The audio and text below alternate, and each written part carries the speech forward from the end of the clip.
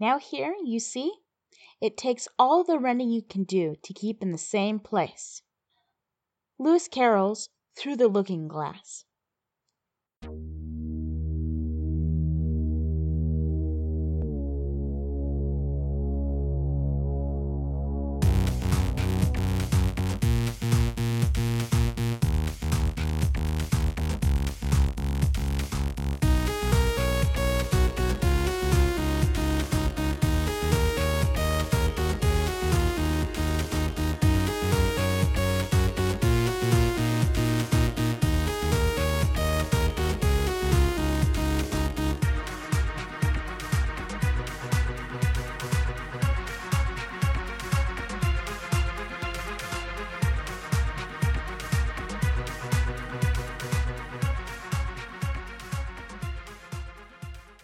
Welcome to Podcast Wild.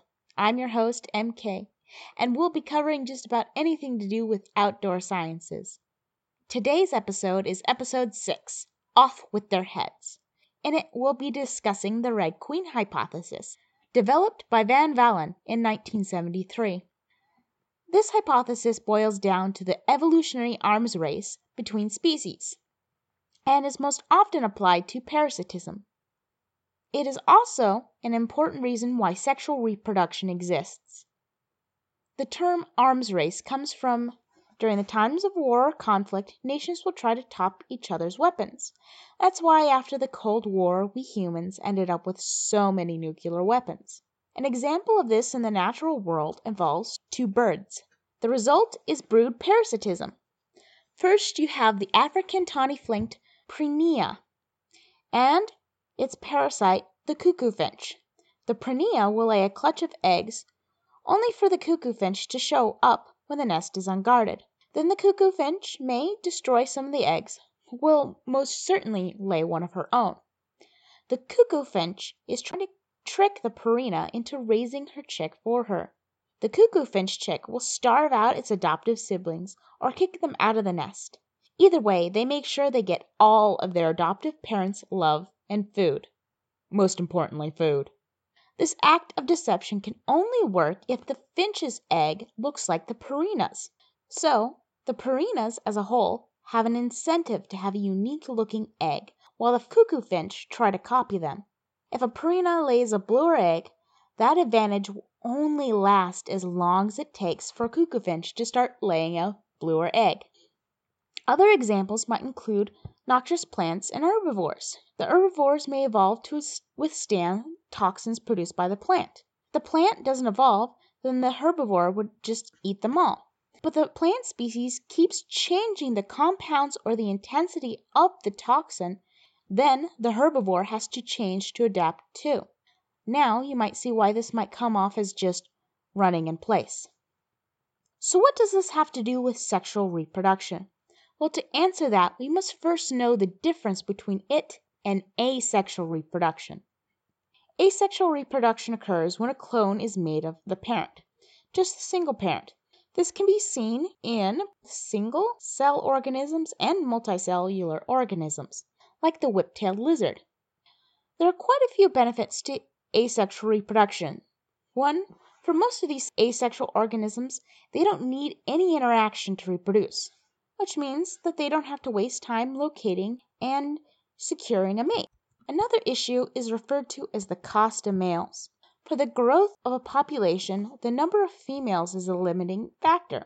For example, if you have a herd of deer and there are 5 does and 1 buck, and all get pregnant, then hopefully at the end you'll have 5 fawns in the spring.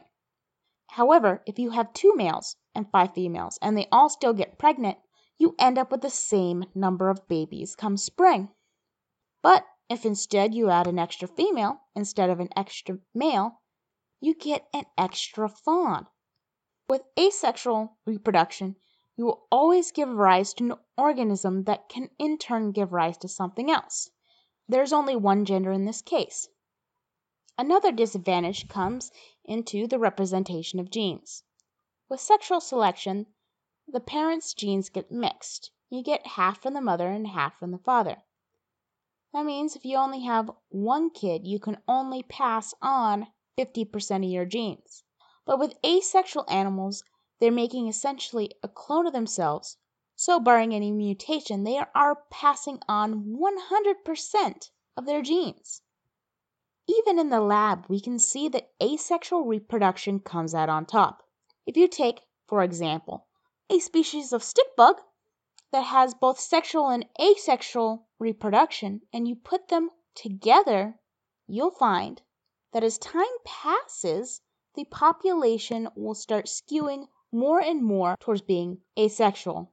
Eventually, the total population will end up being asexual. So, if being asexual is such an advantage, why are there so many sexual reproducing species? Well, that's where the Red Queen hypothesis comes back in, according to evolutionary biologist W. D. Hamilton and John Janicki. See, the faster a species can adapt, the more it can keep up with or even outpace its counterparts. That means that processes that speed up evolution are favored. One such process occurs with sexual reproduction. Because the DNA of the offspring is a recombination of the parents, that means that genes can cross over from one family to another. This allows for new advantageous genes to spread more quickly through the population. This advantage is seen best with immune responses, as it allows individuals to be more likely to have a new or novel genome that pathogens can't recognize and interact with. We can confirm the fitness provided by sexual reproduction by heading to New Zealand and looking at a study conducted by the University of Iowa's Deanna Soper. The subject of the study was the New Zealand freshwater snail. These snails can be either asexual or sexual. They discovered that populations where there were only asexuals were heavily infested with a sterilizing worm parasite. When they looked at mixed populations, they saw that sexual reproducing snails were found in the same parts of the water as the parasite, but were absent in deeper waters.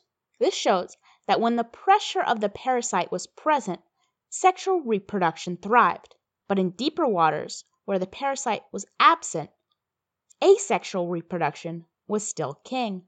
The fact that sexual reproduction is advantageous is seen in the snail's response to introduce worm parasites. They start getting frisky. They have increased mating behavior and an increased number of sexual partners.